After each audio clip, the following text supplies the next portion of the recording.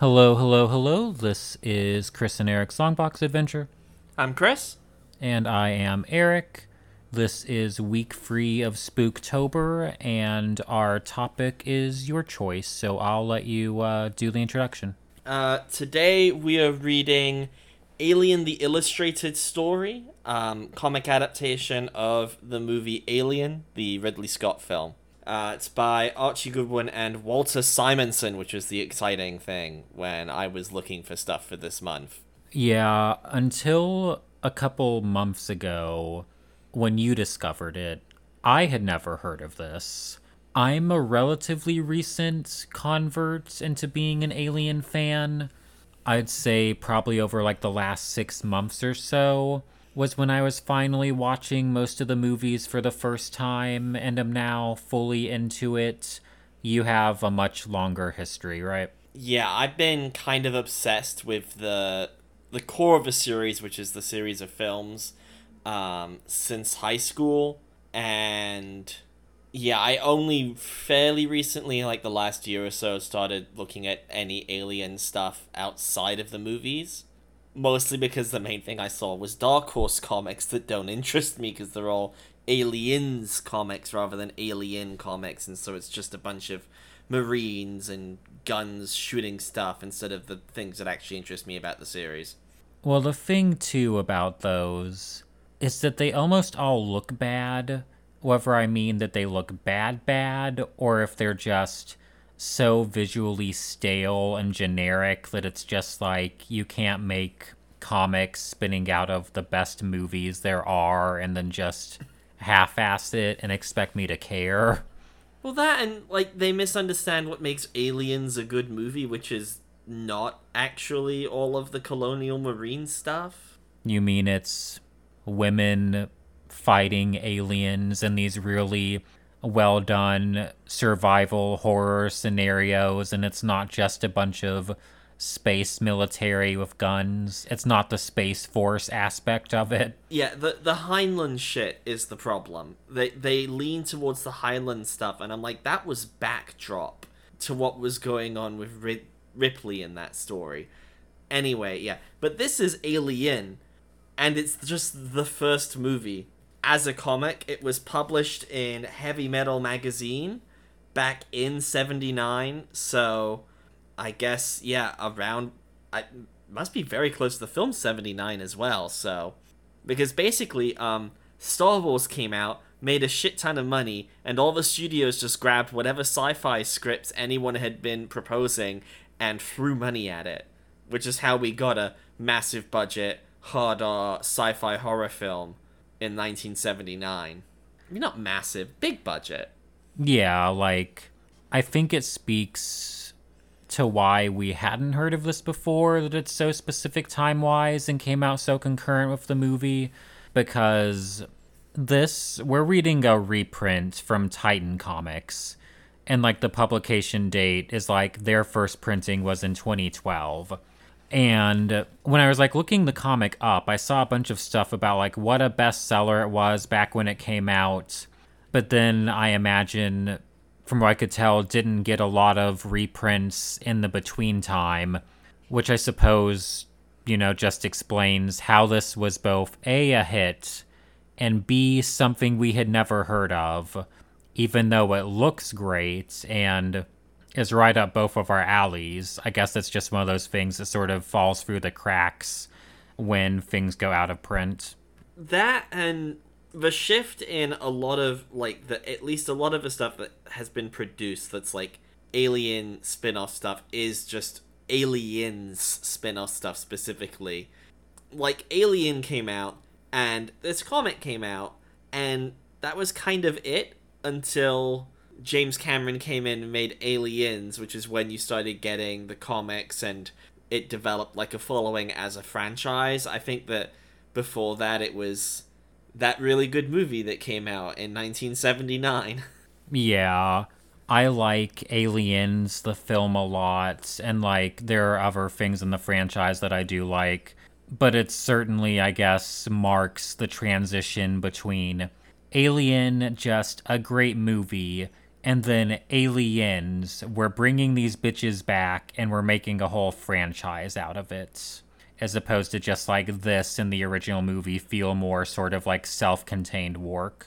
Yeah, I don't think it's even something Cameron intended to do. It's just like that movie, one of the things that it does is it expands the world out.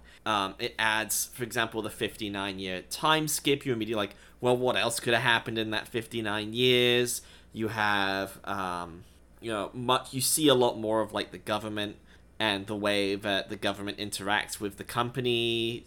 And I think Weyland-Yutani is actually named in that, maybe? I lose track. They mostly just call it the company in the first one. I don't know whether there's a Weyland-Yutani logo anywhere. I don't think there is, but I'm not 100% sure, so Alien fans don't yell at me for being wrong. Well, part of it is it's the Weyland part is a reference to British Leyland, which was like car manufacturers in Britain in the 60s and 70s, if I remember correctly. So that's very Ridley Scott because he's British, and I don't think James Cameron would pull that reference. But also, I'm like, I don't remember it being an alien. Yeah, and like in the film and in this comic, based off the film, relatively concurrent to it in publication, the word xenomorph is nowhere to be found. We just get alien, like extraterrestrial. Yeah. That was all just, that was a thing for aliens. It is a perfect organism, but we don't have a specific name yet, which honestly, like it works in contributing to just this first crew of the Nostromo has never heard of these before. Xenomorphs aren't a thing yet. They have no reason to have a name for it. To them, it is truly the unknown in a way that I don't think it ever gets to be in the later films, because at least Ripley has heard of them, whereas here we truly get, what the fuck is that alien shit? What the fuck? Yeah, yeah. I suppose before we dive more into actually discussing the comic itself, we mentioned Archie Goodwin and Walt Simonson earlier. I'll go ahead and make sure to mention we also have coloring credits to Walt Simonson, as well as Louise Simonson, Deborah Pedlar, Polly Law, and Bob LaRose, with lettering and design credit to John Workman, edited by Charles Lippincott. Screenplay by Dan O'Bannon for the actual original movie, which this is obviously heavily referencing. I think most of the dialogue is just straight from the film. And then that was based on a story by Dan O'Bannon and Ronald Shusett. Did you know that the original screenplay, all the characters were written as gender neutral? I did not. I feel like I remember, wasn't it not known until relatively late in, casting? Wasn't Ripley originally maybe going to be a man, or at least not definitively a woman? Yeah, so Dan O'Bannon wrote it so that anyone could be played by pretty much anyone and didn't really specify anything like that in the script. He was surprised by the choice of casting Ripley as a woman, but thought that it looked really great in the final film. But, that wasn't a thing that was in mind when they were writing it. He just wrote everyone pretty much neutrally. Yeah, which I suppose by 1979 standards was already a bit of a step in a progressive direction of being well, they could potentially not be men. And then thankfully we got Sigourney Weaver, and we don't need to explain to you, listener, that she turned it out. I assume if you're listening to this, you've probably seen the movies and you know damn well that she turned it out. But if you haven't, stop listening. Go and watch Alien, and just for fun, watch Aliens as well. Sigourney Weaver is so good in this role, she got nominated for an Oscar for Aliens, which is a sci-fi horror action movie, which just doesn't happen. Yeah. Also, the reason I put these movies off for years is I was it's gonna be too scary and I'm a crybaby. And, I can't speak for anyone's tolerance, but, I think the effects are dated enough that, I think it still looks good, but I think you can tell that it's fake enough that it shouldn't be too terrifying, so there's no excuse. Go watch it. There's only one CGI shot in the entirety of the first 3 movies because they're just old enough. It's in the third one, too. Yeah, I'll talk a bit more about like CGI versus effects once we get to like some of the corresponding scenes in the book, but you told me you have thoughts about the very opening of this graphic novel with just literally the title text. So, if you've seen the movie, in that there's a very great little title sequence where the word alien in a pretty simple font forms slowly out of pieces over like a panning shot of a planet. Very eerie, sort of slow title reveal, and that's great. But you know what they could have done? They could have opened the film on a massive splash of the word alien, created out of xenomorph stuff. Like, I'm gonna throw some credit to H.R. Giger as well, who really should be listed as a creator on here because he designed the alien, and his like aesthetic is all over this book because he designed half the things that this book is about. And it's pretty fucking metal. Simonson decided, or possibly, well, guess it could have been Goodwin, but Simonson drew Alien out of like bits of the ship, bits of the creature, bits of the space jockey, which is the elephant looking thing in the chair. It's fabulous. Yeah, it's like when I look at it, I'm not even really like owning in on specific bits of like that's this thing, this is this thing. So much as it's just like there's just so much texture and my eye just moves around and like it looks eerie. Parts of it, are a bit sexual because of just xenomorph stuff. It's like mysterious, but like foreboding, like Lots of penetration. yeah, lots of penetration, horror penetration. Alien is about, More mouths than there should be, but no eyes. yes, yes. And it's all also specifically the tones used or these like tans and browns that it all just looks really cool. Yeah, the in like the movie, the xenomorph normally looks kind of like a slick black, but you can't really do that in a 1979 comic with the way that they had to be colored. And this was a good decision. I think this still gets like the vibe of what like Giga's work looks like, which just Google some of that Pickman's stuff. Absolutely insane. It all just sort of looks like What If the Alien, but sometimes even more so. Yeah, I think the coloring choices all work. We'll get to it a bit more when we see the actual beast on panel. But in terms of, like, okay, how do we add color to this for the contemporary printing sort of issue? And highlighting the black with, like, tans and browns makes sense in terms of, like, it's still a neutral tone, I feel like if you did something like a bright red or something, it would feel like too extreme of a shift versus the tans are still, yeah, just a relatively neutral color that also can sort of lend itself to blending into a background. Yeah, and I think this fits in with the color choices of the film as well. Like a lot of the planet when they arrive on it, it's very like there's some brown tones to it. Whereas, for example, in Aliens, everything sort of goes blue. Yeah, it's such a good movie. They're such good movies. Speaking of the movie, the comic opens the same way as the movie. We get shots of the incredibly detailed little cockpit area of the ship. And when I say cockpit, that's definitely the wrong term. It's the control room? Hang on, the bridge. It's a bridge. For fuck's sake. I can tell you I will be of no use in determining the correct ship language, so I'll be leaving it entirely to you. On a ship as big as this, it's the bridge. Yeah. Yeah. Cockpit implies that this is a fighter ship. This is not. This is the size of like a couple very large buildings because it's like a refinery thing. But we get some really fun lettering for the computers turning on, which like in the movie, you get all these little close-ups of the computer screens flicking on and text going over them. And in this, we get a little computerized font.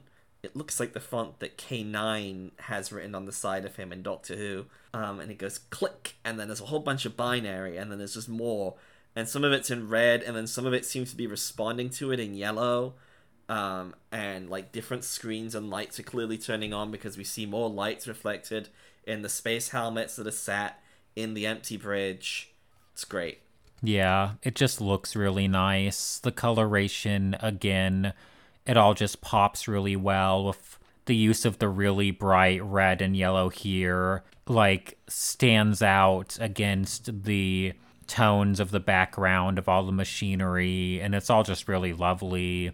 And essentially, after that, we move into the crew of the Nostromo being woken up from their hypersleep.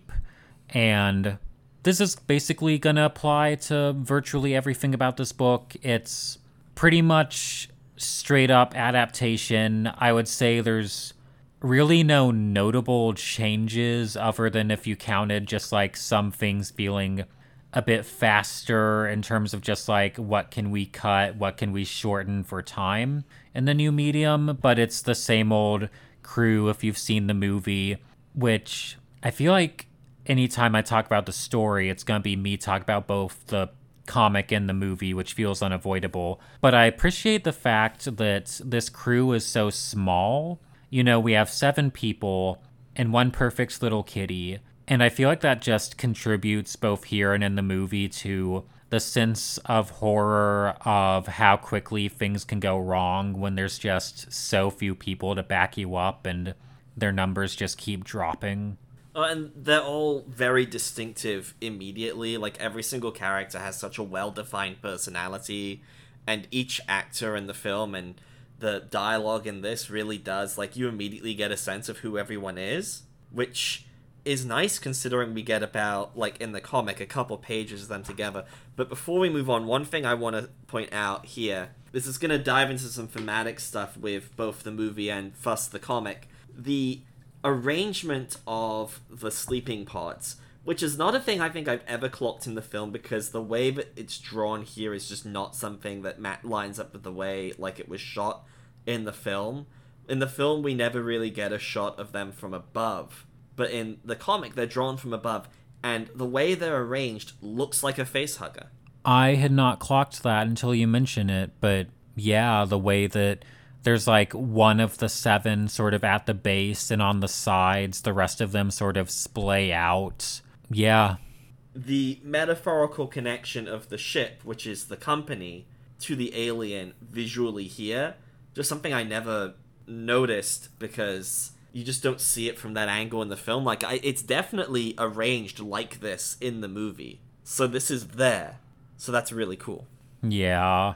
I don't know how many times I've seen this movie, and that was when I read this comic. I was like, oh, damn. I've still only seen it, I believe, the one time.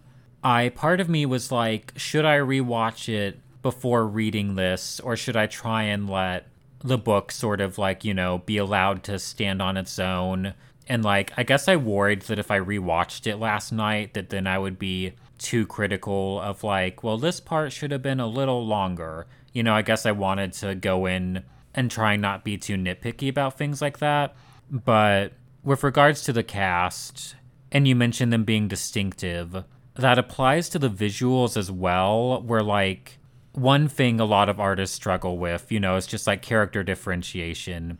But Simonson does a great job here of like all of these people have their own facial structures, their own expressions, their own body language. Like everything about each of these people is distinct. Well, he's also doing that while working with actor likenesses, but managing to at no point like do anything that feels like it's obviously photo referenced or anything that gets uncanny valley. There's no LaRocca face here. Not to call out Salvador LaRocca, but there is no LaRocca face here, which there absolutely is in the current Alien comics being published by Marvel. Yeah, I mean, at this point, after the first sort of like photo reference comic we covered on the show was Darth Vader, I think Salvador LaRocca is now our go-to negative comparison with anything like this. But yeah, it's like... They look like the actors, and they all look distinct from each other in the comic. And they all look like they were just designed and drawn for this comic, which is a massive achievement. Yeah, like if you hadn't seen the movie, I think you could read this and you would never be taken out at any point of being like, that's so obviously a photograph. Like, these look like drawings, which maybe is a stupid way to put it, but I'm trying to think of a way to phrase, like, like when you see some photo referenced art of people, sometimes the way the face is translated, you look and you go, oh, they did try to just trace a photograph and it looks off. Versus, like, if I handed this to someone who had no knowledge of the movie, somehow they lived under a rock, Kimmy Schmidt came out her bunker, and I gave her this book. I think she could read this and not have a second thought about, like, uncanny valley or anything like that. Yeah, yeah, which it's just shocking. And Simonson is capturing the actors' performances as well in the art. Like, there's a panel here of the engineer Parker where he is doing the exact same pose that he does in the film when he's talking about his bonus situation, which he's very concerned about the bonus situation. That's the only thing you really need to know about Parker. And as someone who's watched the film more times than I actually am sure about, that's what he did at this point, and it looks right.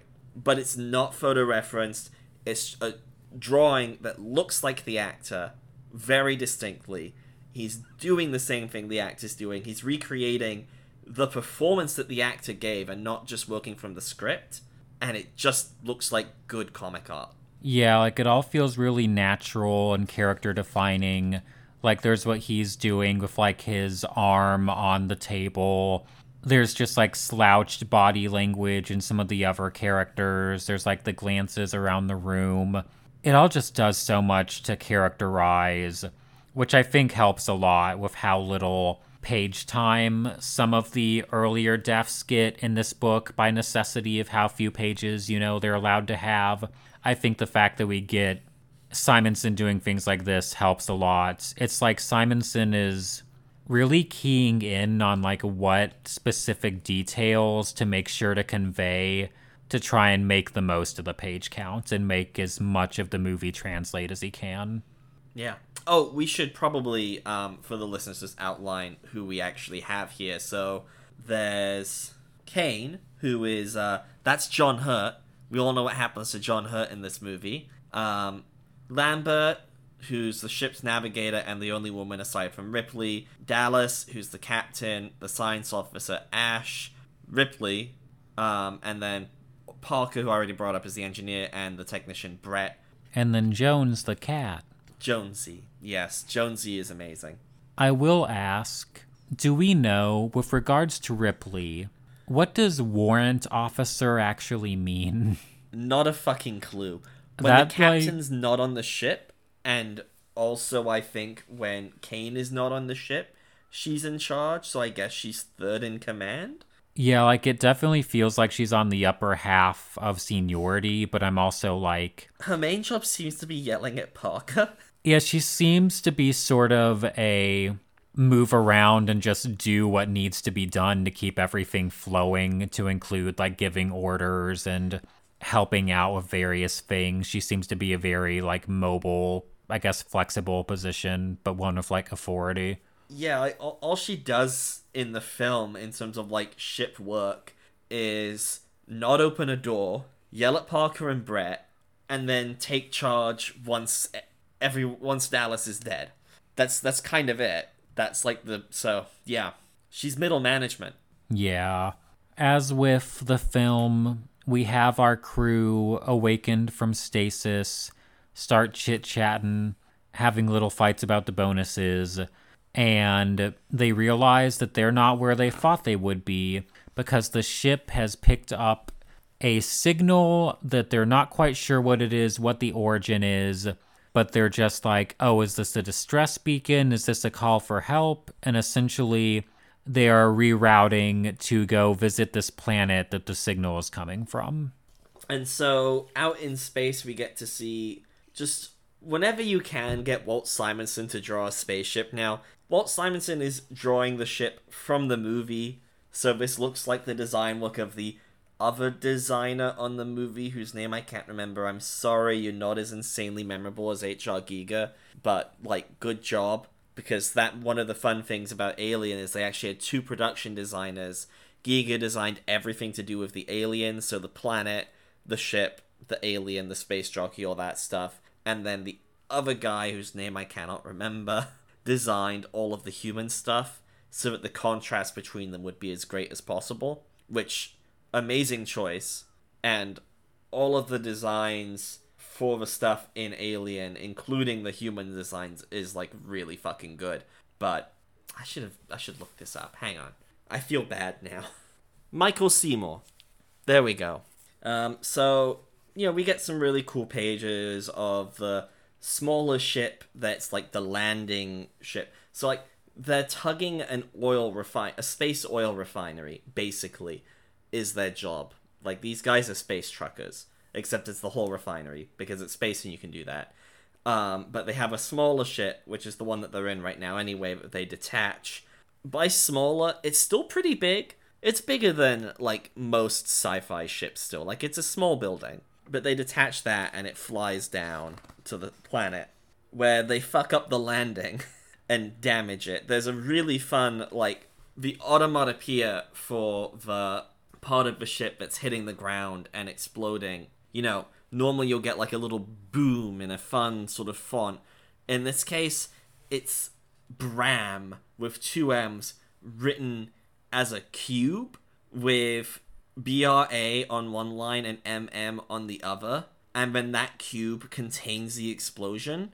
So you can see, like, it's a very odd choice, but it's cool. It's like essentially another panel, but that panel is all explosion, and it's superimposed over the existing panel of the ship landing. Yeah, which, like, on a space, like, physical space on the page level, it works in, like, making the explosion take up less room with just, what we've mentioned about just, like, there's a limited page count, but it does so in a way that still, like, carries the sense of impact and force and still feels cool. And just, like, the contrast and the coloration between the yellows and red of just, like, the exploding is brighter than the comparatively muted tones before and after it in the crash. And, yeah, it's just cool. A very good, consistent job done by a massive team of colorists. Yeah.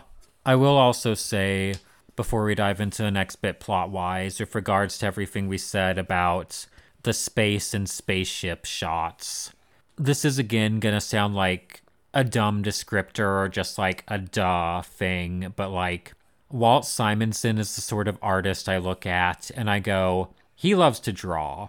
By which I mean, he has one of those styles where he will take the opportunity to fit in so many lines, but it doesn't look too busy. Like, he knows how to do it appropriately and in ways that feel correct and, like, add to the gravity of the situation. Of, say, like, the outer space shots of the ships. There's so many teeny little lines for just, like, all of that technological equipment.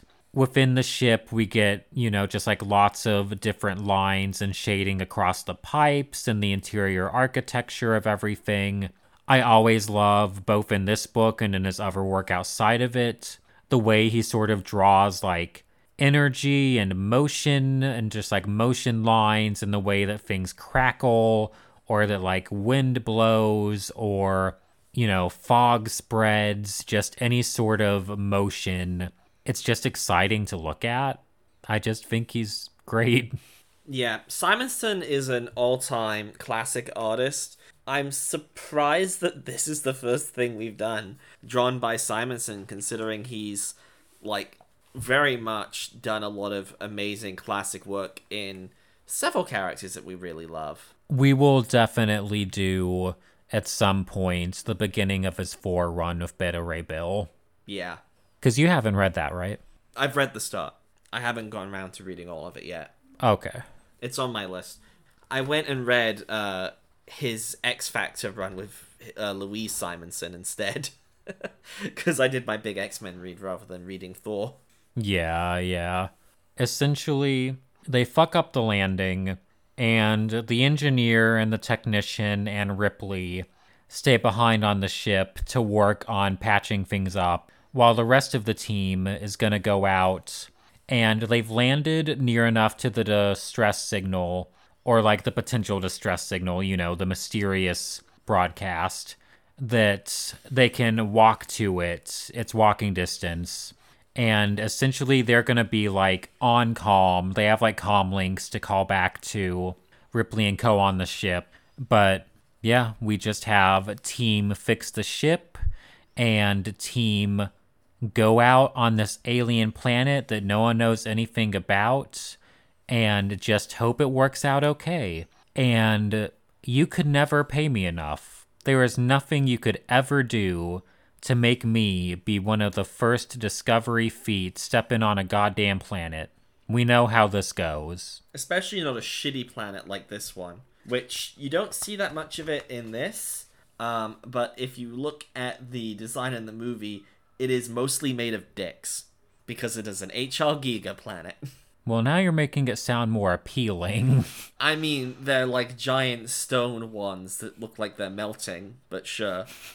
Anyway, I should also mention, we talked a little bit about the computer font earlier, but I like all the lettering in this. Even just the standard lettering is just functional, and it's like an old school font for comic lettering that I like. But there's parts where it's like juxtaposed as like part of the art. In the case of what I'm looking at right now, being sort of like the jumbled text from the broadcast that they've come to investigate, where it's like big and bold and just really sells like, like urgent mystery message. And I just think it's utilized really well. Yeah, I didn't mention that earlier, but kind of the way that the signal has been portrayed the two times that we sort of hear it.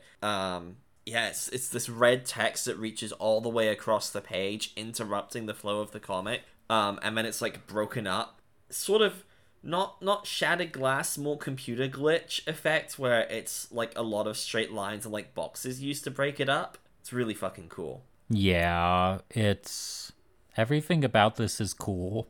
You made a really good pick this week. For a change. This is the healing from that Bionicle, from that second arc. This is the healing from Sins Past. I did Sins Past, and then I picked up two things that we were lukewarm on. This is the opposite of lukewarm, regardless. This is nice. Like, even, just like, I'm trying not to go on about literally every detail and keep us here all day, but I just look at every detail and I'm like, oh wow, I really like the way Walt Simonson drew their spacesuits. I like the way that the sun is setting. I just like almost everything about it. Speaking of which, they are radioing back. So the team who are out there is Dallas, Lambert, and Kane. And Ash, the science officer, is still on the ship as well with Ripley and Parker and Brett.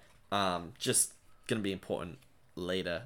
But they arrive at where the signal's coming from, and you turn the page and we get this massive 2-page spread reveal of the alien ship, which, yeah, that feels appropriate. This was coming out in, I assume, small installments on like a weekly or monthly, I don't know how Heavy Metal magazine published back in those days, but it was coming out in like short installments on a regular basis, and you have such a limited page count on like those magazine comics. So choosing to do a double page spread, you have to pick something that really earns that page space, and the reveal of the ship fucking earns it.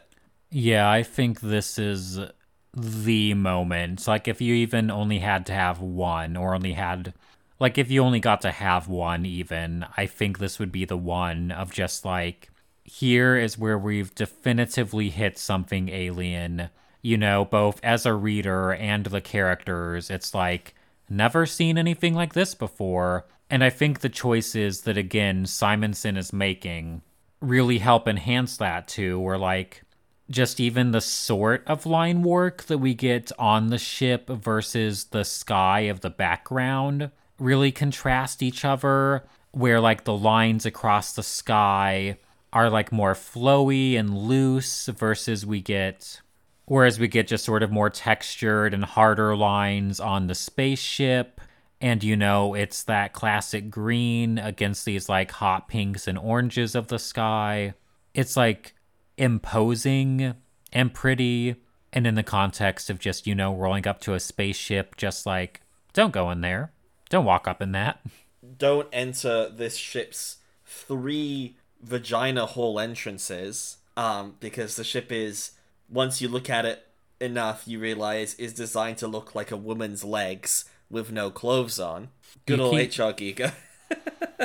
You keep saying that Alien is sexual in design. Maybe you're just a pervert. I don't see anything sexual here anywhere. No. Okay, well, I've seen those.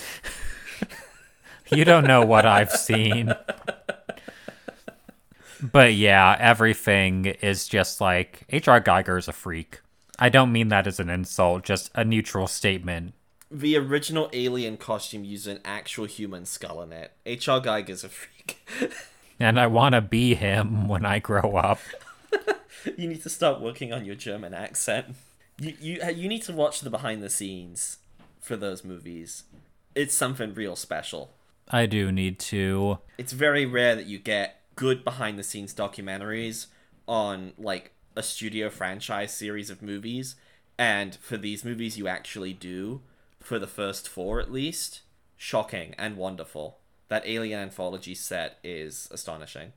Back on the ship where they've entered through the supposed vagina holes, this part feels very fast. Like, this feels like one of the parts where they were like, okay, we're gonna cram a lot in real quick to speed things along, because they very quickly make their way to where the space jockey is. Yeah, which, like, the choice I think heading into an Alien comic is, do you do your double page spread for the reveal of the ship, or do you do it for the reveal of the space jockey, which is the dead alien guy in the big chair with like the gun thing or whatever it is, the HR Giga vaguely phallic shape with like a lot of lines and ribbing and biomechanical detail on it.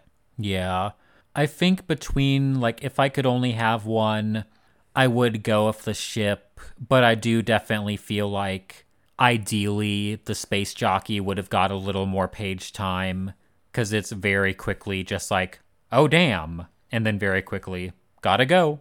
Like a slightly bigger version of this, I think we would have got like at least a splash page of this bitch. Yeah, in the movie, weirdly, like the movie, I'd say the equivalent of the 2-page splash page moment is actually the space jockey reveal and not the ship reveal. Like the ship, because the way the movie visualizes the planet is so filled with storms and like fog and debris and sand everywhere that you don't really get a clear shot of the ship from the outside, especially. And then the space jockey, they actually, remember, they put kids in the spacesuits and like made smaller spacesuits for kids for the wide shots to make the set they made look even bigger in the final product. One of my favorite things about Alien is the architecture and the set work. And, you mentioned how there weren't, like, CGI effects in this movie. And, I don't know, someone can call this snobbish if they want, I don't care. But I yearn for old school style movies where I knew that shit was real and it was built and bitches were on the same set together and interacting in this space. And, it's all just so special and cool. And I think that the art here, I don't think we get as much as I would like because of how rushed this scene is. But what we do get, I think Simonson does a good job texturally of giving us a peek at just how weird and freaky all this spooky ship shit is. I'm thinking of the other alien ship that I most know Simonson from, which is X Factor's alien ship. He spent a lot more time getting all the details of this one down than he ever did for Apocalypse's big ol' ship. This is a much cooler ship on all levels. Yeah. But yeah, we have the look at, oh damn, that's an alien, and like a humanoid looking one. And then we quickly make our way to The Nightmare basement. Yeah. Is there a term, an official term for these like egg pods that the face huggers come out of? The eggs. Okay, just the eggs. They're the eggs. Yeah, which super cool. I'll again shout out specifically the coloration in this sequence where we have these bright yellows and whites of the illumination of like the literal like flashlights and like headlamp lights against the darkness, and then how it contrasts against the red that erupts when an egg opens up for a face hugger to make. I was gonna say it's first, but it's the only face hugger because this is Alien, not Aliens. But just that nice bloody red background is very nice. Yeah, because only Kane goes down into the nightmare basement. He rappels down and is like, oh wow, there's a storage area for weird leathery egg things. And then out it pops. Yeah, I mean, this is I think one of those cases where I'm like, I do wish that they had more pages to work with to draw this moment out more, but also given the fact that they had a page to go from wow there's eggs to face hugger attack, this is by far like the best way you could possibly do it. There's a series of 5 panels where Kane has moved on from looking at the egg, and it starts to open in the foreground and Kane turning around and looking at it more closely. Really, really well done.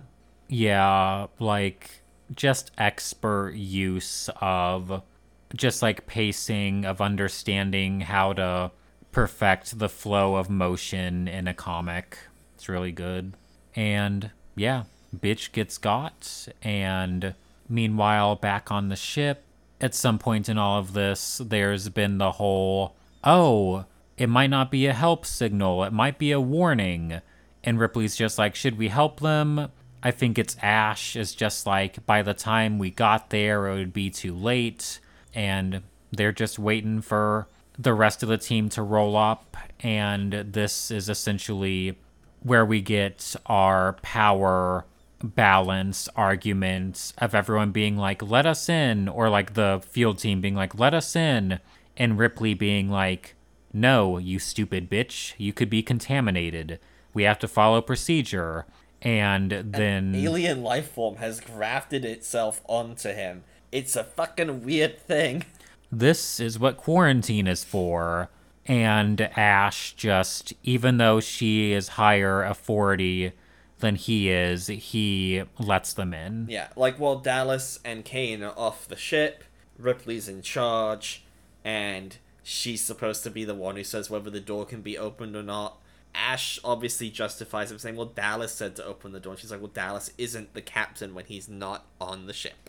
Ripley follows the rules in, like, the good ways, where she follows all of the safety procedures that you're supposed to follow. Just about one of the only Alien movie protagonists who does that. As much as I love the other movies, the other characters take their fucking helmets off as soon as they get on the ground.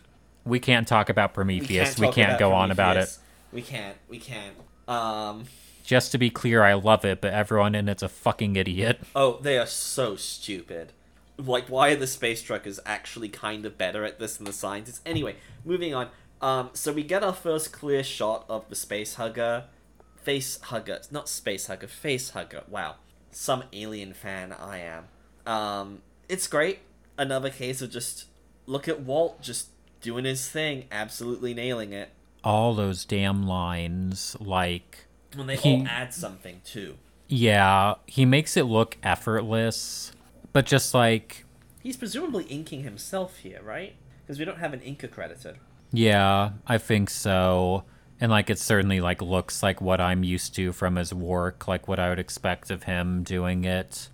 And just like each line adds something crucial in terms of just like depth and angle and everything. And he's too good. He's better at drawing than anyone has any business being. So from here, if you've seen Alien, you know what happens. They try cutting it off, but it's got blood, acid for blood, so they can't cut it off his face. There's nothing they can really do about it, so they're planning on freezing him when they go back and it's gone. and it's left his face. Yeah, and they find, like, the dead corpse of the face hugger. And after a little while, Ash is just like, hey guys, guess what? He's okay, he's awake. You know, everything's cool. And Laurel just like, okay, cool. We will take off. The ship goes back into space. Everyone's glad to see Kane looking okay, and they all sit down to eat. And he's just like, well, he's fine until he isn't. And then the shit bursts right the fuck out of his chest. So literally we get a panel of him saying he doesn't feel right, then 2 panels of him writhing in pain, a panel of him screaming as we see blood on his chest, and then when you turn the page, the chest burster comes out. It is a full splash page. Another case of just like, this moment needs to take up a whole page. Yeah, it's the chest burster coming the fuck out. It's so much blood. This is the reddest page. Yeah, and this is one of a few points where we get a little bit of narration, specifically, eruption, a scarlet shower of flesh, of blood. Like, this is relatively sparse throughout, but every now and then we do get just a little hyper-dramatic narration just to further sell it home. Goodwin coming in and being like, well, I have to do something here. I have to put some little flourish in, or else everyone's only gonna be thinking about what Simonson's doing. Which, like, the narration is good, and, like, I think, you know, Goodwin is also done probably about as good as you physically could of adapting the script in the film, writing-wise, for a comic of this length. But we're just naturally talking about Simonson more because it's Simonson art, you know, and the story just, at the end of the day, is adapted from a pre-existing story. We're gonna be talking about the visuals. Yeah, and it's very close to the movie, and like the choices in adaptation in terms of just condensing it for the comic, I think, yeah, they all make sense. I think every important moment of the film is captured here in some form, which is great. It's one of those things where the fact that we're not talking about his choices specifically is because he did it correctly. It's one of those things where it would mainly stick out if there had been a major negative change, you know? Whereas it's just like, oh, this is functioning perfectly the way it's supposed to be. Okay. He did his job. And yeah, the creature gets loose. Everyone's just like, what the fuck? The operation to try and find it commences. And the first person to get got is the technician, who finds some kind of skin, ? And we got our xenomorph reveal. It went from being the size of, I don't know, what's this big? A chihuahua. It went from being the size of a chihuahua to being, honestly, in this panel, hilariously huge. Like, this is just some artistic license to capture the reveal. This xenomorph, if this is the actual size of it, it is like 10 to 15 feet tall. Yeah, it reads, I think, in this book a bit bigger than in the movie, but it works, and we still get some sense of just like that dark beast from the movie in terms of like there is still a good amount of like heavy black in the inking, but otherwise like the illuminated parts are much more of these sort of deep browns and tans, the way we talked about with the opening just ward alien on the opening pages, and looks pretty cool. It's a xenomorph. I like all the little lines of detail that Simonson puts on the tail. Yeah. I mean, it's the alien. It's a great design. This is a great drawing of it. The specific like comic storytelling I really love is Brett's scream is represented as a big yellow arg across the page where a panel would be, and then towards the R, and G that end it start getting redder with blood, and then where the G is and at the end of the scream is just a huge splatter of blood, as Brett is the first to be brutally murdered. Yeah, and at this point, it's a pretty quick succession of just bitches getting got, like, you know, Ripley and co. Everyone's saying their plans for what they're gonna do, but it flows pretty quickly by necessity of page time. Everyone's running around just like, oh, we'll try and catch it in the vents, yada yada. But we largely just get a bunch of deaths in quick succession with just Dallas going into the vents, and they're trying to track it with like these motion trackers they have, and their plan is to vent it out into space by like cornering it towards the airlocks. But of course it converges on Dallas, and instead of running away, just takes him. In the case of Dallas, he just disappears, which is frankly even better. I mean, that's a choice from the original screenplay, but I fucking love it. I love that just we don't even know what's going on shit. yeah, like sometimes just a body going missing can be as affecting as a body being like mutilated or however fucked up. So everyone's like, well, we should just take the shuttlecraft and get out of here. But the craft, for some insane reason, it's first of all, it's called the Narcissus, which is a very weird and specific mythological reference that I don't quite get. But okay, the guy in Greek mythology who loved himself so much, he fell in love with his own reflection. I feel like Narcissus is never a comparison that one should be making for themselves. You know, like it's one thing to call someone else narcissistic, but like making the choice of I'm going to make this reference myself is just like, huh. It's a weird thing to call your escape pod. I don't know. Anyway, the point is the shuttlecraft only holds 3, which is an incredibly dumb decision for a ship with a crew of 7. I guess on the part of the company, the shuttlecraft holding more than 3 would be too expensive. I guess. But yeah, they're just kind of like, there's a brief argument of what they're gonna do, of like, oh, are we gonna draw straws? But they're ultimately just like, no, we're gonna do what we can do. We're gonna try and fucking get this bitch. We're not gonna doom one of us to die just yet. And so now Ripley is in command, and she's pissed at Ash because Ash has... If you notice, we haven't really mentioned Ash doing much, and that's because Ash hasn't done much. Ash has been useless. Ash is doing nothing to help at all. Lambert's been running comms. Ripley and Dallas were teaming up. Brett is raging, wanting to kill it because of what happened to Brett. Parker is raging because he's upset about what happened to Brett, and Ash has been sitting around. So Ripley is gonna go and talk to the AI system, who's called Mother, which is one of those things when you first watch the movie, you're like, wait, what the fuck are they talking about? It takes like a little while before you realize they're talking about the computer. But then continuing like the weird sexual energy that this series has, you go inside Mother, because Mother is specifically a room that completely encloses you. Where you then tap away at the screen and the AI types back while you're talking to Mother in her womb.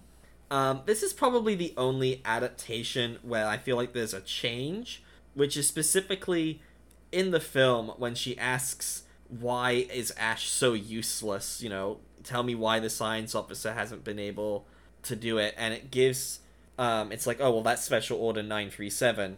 And she finds out what Special Order 937 from the company that sent them on this trip is. Ash has been told, investigate life form, gather specimen, priority 1. Ensure return of organism. Like, Ash has been assigned to get this organism back to Earth. And while it does say here all previous priorities rescinded, in the film there's an additional line saying crew expendable that I wish had made it into the comic. Yeah, it's a bit odd. It's like, I guess with the way that the panels currently are, of how they're laid out, it's like in this second panel where that would go, there's not really room for one more line of text, but they could simply slightly alter the size of the font here. It's odd. Or just change some of the other wording to get the crew expendable in, because I feel like that's the real horror beat where you realize, oh, Ash has been happily letting them all die because he's been ordered by the company to let them all die if that's what it takes to get this thing back to Earth. Yeah. And we then get the whole reveal of him walking in, beating on her, trying to kill her for knowing too much. He again, the continued phallic imagery in this the movie and the adaptation. He rolls up a newspaper and sticks it in her mouth to try and choke her to death on it. Yeah, and then like the rest of the crew shows up to try and fight him off. It's really hard. The reason being it's revealed that he's an android. You know, like they cut his head off and like there's wires and shit. And I think in the book this sequence is one of the more awkward feeling parts. Like I think that compared to a lot of the rest of it, I don't think it quite captures as much of just the sense of, I guess, just the pacing of the original scene. Like this all just feels quite fast. Yeah, in the movie, this is actually my favorite sequence. I think it's the scariest scene, and it's weird because it doesn't feature anything designed by H.R. Giger, but this moment of just like, oh, this has been here this whole time, you have no idea. It's where a lot of the themes of, like, the comparison of the aliens using humans to survive and living off of these people, you know, in order for a person to live, for an alien to live, a person has to die. And the company's the same way. It will very happily use people. And it doesn't matter if it kills them for what they want. Yeah, it is, you know, just the evil of companies in this story could not be more obvious. It only gets better in Aliens, actually. That's one of the things that I think is even better about Aliens than in Alien. But yeah. Yeah. Essentially, they then get Ash to talk to them a little bit. Does some explaining about the organism, but it's all very no shit to just, it's an organism that's just does what it does. No conscience. The bitch just eats. Funnily enough, he is actually still useless even when he's not trying to be. Truly, this man contributes nothing. So, you know, they light him on fire. I do miss the creepy milk yogurt mixture that they made poor Ian Holm, like, spit out of his mouth every time he talked during that bit. Yeah. I miss it. I miss the alien robot white goop stuff. There's not the frothing here. We just don't have as much page time to spend with this creepy traitor head. Yeah, apparently in the film, under the hot studio lights, that stuff went off real quick while they were filming. So, I feel bad for Ian Holm, everyone. Yeah, fuck all that. But with Ash taken care of, that means there are 3 of them, as many spaces as they have in the lifeboat. And they all keep trying to make preparations, but the xenomorph is gonna got the other 2, and it's all gonna come down to Ripley and Jones. To Ripley and Jonesy, who conveniently shows up just in time for Ripley to put her in a little cat carrier while we get our shot of the xenomorph mouth within the mouth, making, I think, its first appearance in the comic as it gets... We've seen it as like a second row of teeth, but yeah, this is the first, like, I have a weird little mouth that's gonna come out and penetrate your face and make it explode into blood. Yeah. There's, on the next page, where Ripley is walking, we have this interesting little shift of, like, there's this mass on the floor, and it's the alien, and it, like, slowly uncurls in a way that's like a cat unfolding its limbs. Yeah, it's a little like if your cat laid down in a box, except there's no box, and the alien gets up, and it's, like, shifts from, like, this sort of weird boxish shape to the shape of the alien. It's fun. Yeah. It's very well suited to being in a spaceship because since it's biomechanical, like, visually, it's got a lot of, like, tubes and ridges on it, and it really blends in with, like, the messy spaceship interior of all of the tubes and, like, ribbed surfaces and metal panels. And, like, here is just an insane number of pipes, like we're in a fucking brewery for some reason. I'm like, what on earth are you piping in this spaceship? So this thing has an unfair advantage. Yeah, perfect camouflage. And yeah, Ripley is basically going to struggle trying to blow up the main ship and make it onto the lifeboat ship in time. And just when she's like, I did it, everything's going to be okay, Jonesy. I guess before I skip forward to that part, we get another splash page of just the explosion, and it's pretty. It's just like these pretty circles of like solid red surrounded by green against the blue of space of just this gigantic blast radius. And it's just pretty and sells the explosion. Yeah, we because she set the refinery bit and the actual ship to self-destruct, and she's now in the shuttlecraft. And she's like, oh, that's great. It will have died in the self-destruct. Thank goodness. And then she sees it once again just curled up like a cat into a space. And she has, of course, started taking her clothes off to get into, like, the hibernation pod, because you sleep in that in, like, underwear and maybe a strip to cover your nipples. She still has a shirt in this still, but she has to, like, she immediately sees it and runs and hides in the closet. Dons a suit, grabs some sort of sci-fi weapon. It's like a harpoon gun. Yeah, and it's essentially gonna become the like, let me try and shoot you out the airlock.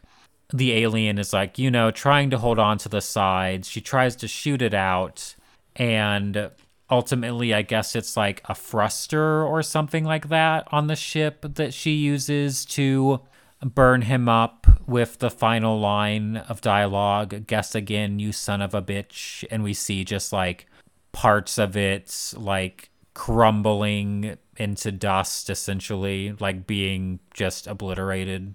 Yeah, she starts up the main engines and it starts flying off. Much like some of the other sequences, I think this sequence is very compressed for the comic.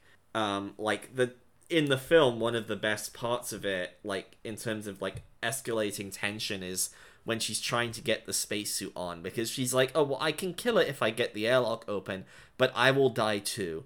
And so she has to try and get a spacesuit on without it noticing or coming to kill her. And in this, that happens in 3 panels. Yeah. It's like a full couple minutes of film. And here we're fully talking about just the last 3 pages of the book.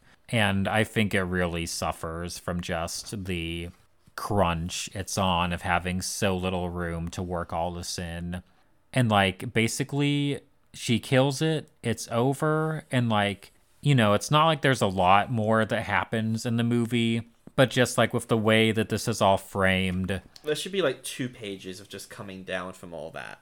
Yeah, like there's just not enough room here to come down and feel like an actual ending, I guess. Like it just doesn't have the room to properly pace itself out and like let the reader like decompress and like loosen their shoulders a bit. I would kill to go back in time and give this team like double, maybe even triple the page time to just dig into every moment, because I think that every time they're able to dig into it, it's fantastic and it all looks great, and it's all like, this is really, really great considering you had to get this entire like 5-minute sequence of film onto a page.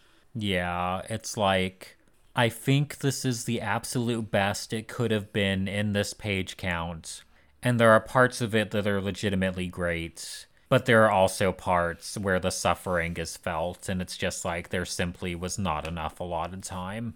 That said, I would still hardcore recommend this shit. It's so good. Yeah, it's great. Like, I think you could read and enjoy it even if you're not an Alien fan. But if you are an Alien fan, like us, and had never read this, pick this up. You'll want it.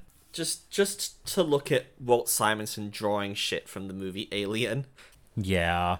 I don't know how soon we'll ever cover any other Alien comics, because the struggle, I think I can speak for both of us, has been trying to find something good in all of the Dark Horse bleh, and then the Marvel ones mostly aren't good either. Yeah, the current Marvel series has just not been my thing. I've tried reading the first arc, and it made the first mistake you can ever make with an Alien thing, which is it was about a man. It was about a man And again, not to pile on, but simply it had a bunch of humans, just people drawing, and it was drawn by Salvador LaRocca. If Salvador LaRocca wants to draw a comic where it is just xenomorphs and no humans, I think that would look quite good, actually. That would be fine. That would be better than what we got. It was also like a tragic, lost, fucked up relationship between a dad and his son, too. And it's just like, Alien isn't about dads. yeah, it's like, I don't usually care for that sort of story in general because, I don't know, I'm just like in a place in my life where that doesn't interest me. It just feels kind of played out. I'm not really like, I need to read about unhappy parent son relationship, like it's whatever. But also drawn by Salvador Larroca, also being an alien story with no major female characters. That's so weird. For your first one out the gate, that's so weird. And then there's the Aliens Dark Horse stuff. I've got an omnibus of like the run of comics they did that are about Newton Hicks after the events of Aliens, which came out before Alien 3 decided that what actually happened was they both just sort of died horribly 20 minutes later, leading directly into the events of Alien 3. And I won't call them bad, but I've been having a hard time getting into them. I think the art is actually quite nice on them. The plot is very depressing and dark in the same ways that Alien 3 is. And, like, the thing about Alien 3 is if I'm in the right mood to watch that movie, if you watch the assembly cut, not the actual theatrical cut, is pretty good. I'm not in the mood for that tone right now.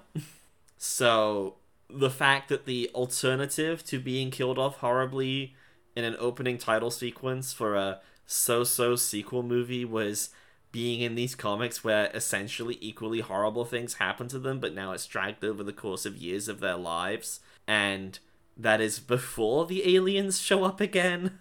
Yeah, I don't know. And then most of the other stuff is like, from what I've seen and been able to get my hands on, it's like here's colonial marines and here's a robot person. I saw one comic where there's an alien who's talking. And on the cover is chomping a cigar. In terms of alien spin-off material, I can recommend Cold Forge by, if I remember correctly, Alex White. I listened to the audiobook version of that. It's a novel. Really fucking good. And they've written another alien book that I will be listening to at some point. That's probably also really fucking good. I do have, like, listening to audiobooks in my sort of queue of things to get to. Yeah, looking forward to those. They're on Hoopla. Yeah. More Hoopla rep in your podcast, although this time not for comics. With all that said, though, do we have any final notes, or should I transition to next week? I mean, I could talk about Alien all day, but on the comic specifically, no. So next week, we are going to be discussing Void by Ranmaru Zarya. This is a single-volume BL manga. Chris knows that I was very wishy-washy in my decision of what my second Spooktober pick was going to be. I've had a copy of Devilman at my home for a week. And like Coyote and Void and Devilman were all things I was bouncing back and forth between. And the others maybe we'll probably cover eventually at some point. But we're gonna go with Void. Largely I picked it just because we haven't talked about a BL title in months, and I just really wanted to do one and just be like, oh, paranormal romance, that's spooky enough. But yeah, we'll be discussing Void. It is digital only. It is in English through Sublime Manga, so you can like get a PDF copy through their site, or presumably more or less anywhere else you can buy digital comics. I wouldn't know about Amazon. I don't go there. Good luck with your broken comicsology. If nothing else, go to sublimemanga.com. The digital copies are all less than $10 last I knew. And it's not like marketed as a horror title, but there are concepts and shit in it that I think are horrific and I really want to talk about. And it's probably still scarier than Doctor Who was. Yeah, which that's okay. Doctor Who was like our soft launch. But Deputo, and it's weirdly early in October because we're getting 5 Mondays in the month. yeah. But next week we'll be talking about some horrifically unhealthy relationships between a man and an android. So there's your homework assignment, and thank you for listening, and bye. Bye.